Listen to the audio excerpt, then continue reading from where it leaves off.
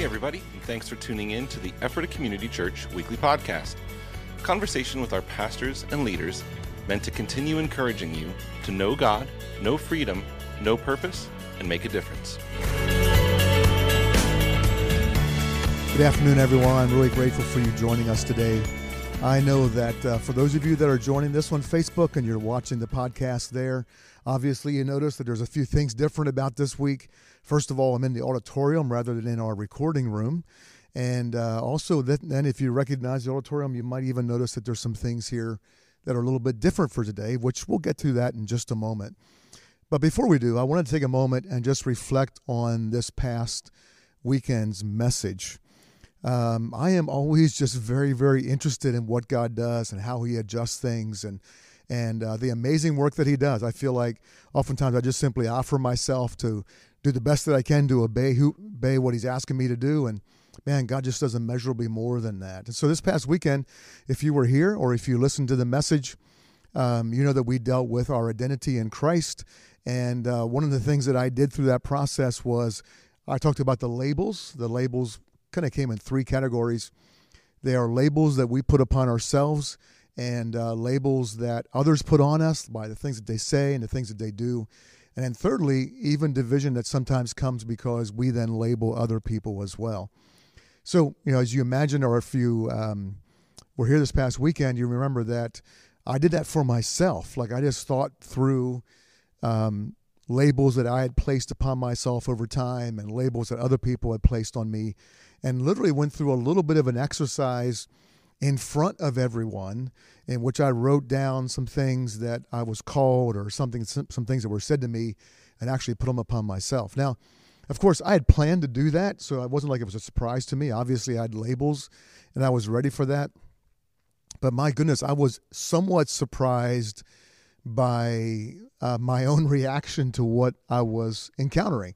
So in other words, some of the things that I said, of course, you know, I've dealt with. I know that they were ungodly beliefs, and I have walked through that. But actually, in that moment of writing those things down again and putting them back on me, I found that there was a substantial effect that it was having on me in the process that many people in the room could feel. I was surprised by a couple things. I was surprised by that. I was surprised that the effect that those things had, even though, you know, I've come to a certain level of healing from some of those things, and it's an ongoing long-term process.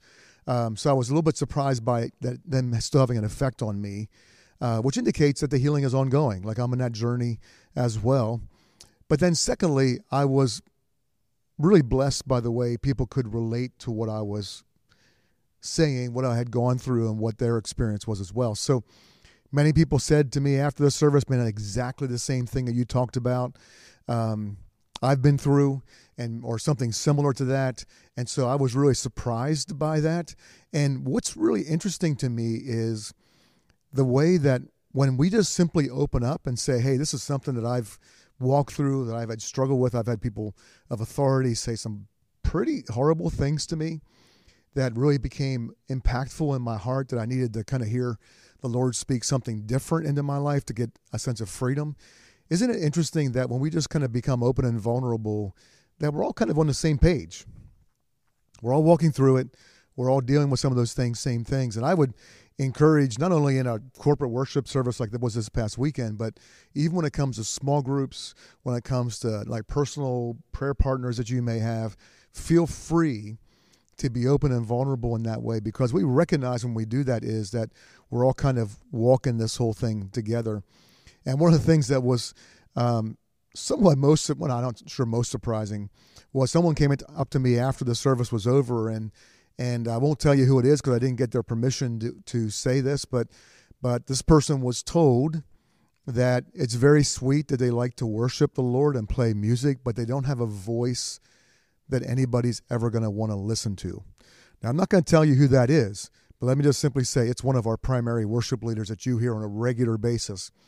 And so isn't it interesting that even in like a primary place of gifting or a call that God's placed in your life, it's oftentimes where those things come in, and the enemy tries to place a different kind of identity on top of that, almost like to put a lid right on top of the very thing that God is is saying, as what a little over what he actually speaks over you. So in my case, that I was told, 5th, 6th, 7th grade that, I have a speech impediment and I can't speak and I need to be in speech therapy class, which I don't think really worked.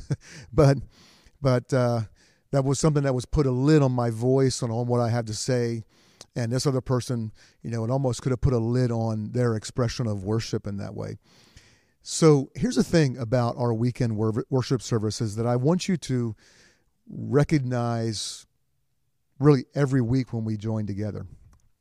So we come into this space, we have worship set lists, we have audio-visual lighting that goes into place. My message is prepared. Obviously, the notes are prepared earlier in the week and printed out. But one of the things that we always want to do is we want to give space for God. We want to yield everything that we have planned. So we want to be diligent in planning, while at the same time recognize that God's going to say things in the moment. He's going to lead us in the moment, and we want to be open, and we want to just move with Him. And so we go into a weekend with a plan, but that plan is held loosely in submitting to God and what He wants to do. So this past weekend, I would have gone through the message. We would have entered into a ministry time at the end, and that's, some of those things just were not planned. Okay, we're going to let God lead us through this, and we're going to lead in the moment. We don't need to plan in advance. So when the service came to a close, my sense was we're not done. But I wasn't sure that we needed to do anything in the service itself. So I say that simply to encourage you in this way.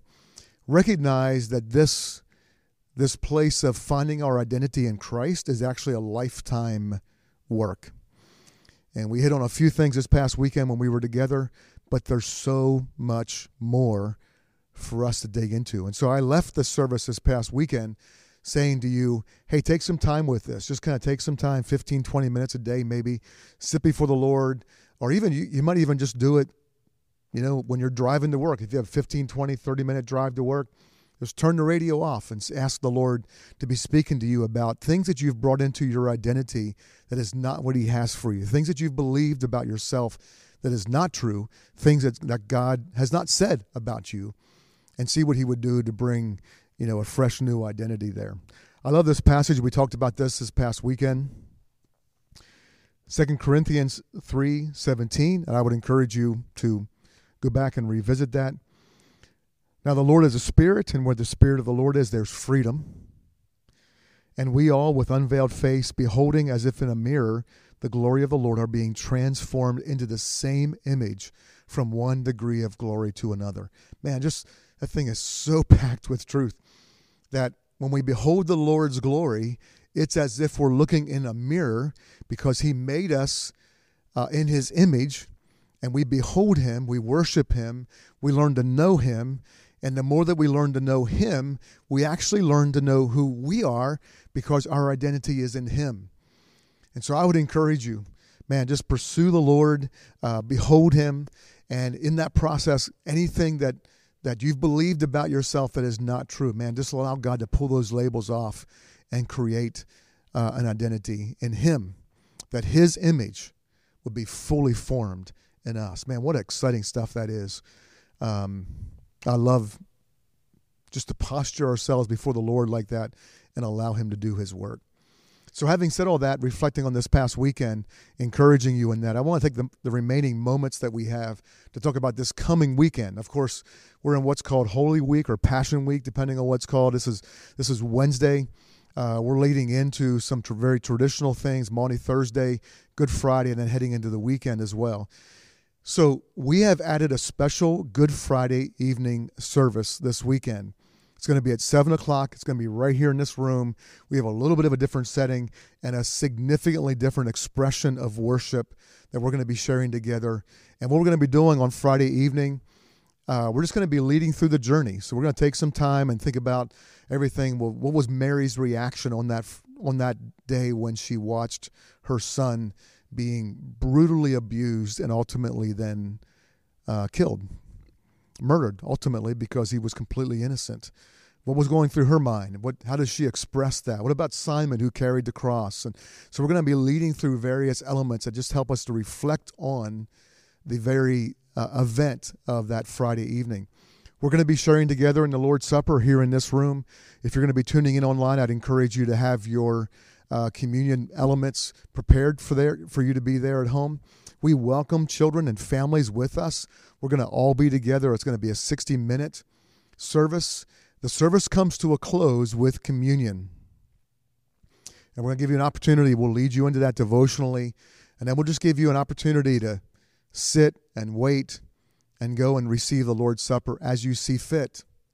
And we're going to be leaving this place in silence, simply because that's what it would have been that day so many years ago, that we would have left with not getting an immediate answer, but just waiting like, oh my goodness, our Lord Jesus Christ is dead. This coming weekend, then, Saturday and Sunday, our Easter services, we're going to start those weekend services where the Friday evening service left off. And so it's going to begin in a bit of a somber note as we reflect on the fact that Jesus is in the tomb. But man, friends, I'll tell you what, then we're going to celebrate. We're going to celebrate the truth of the resurrection. And it's going to be a great celebration as we celebrate the significance of it, both in life and beyond this life. And so I would encourage you to plan on being a part of that.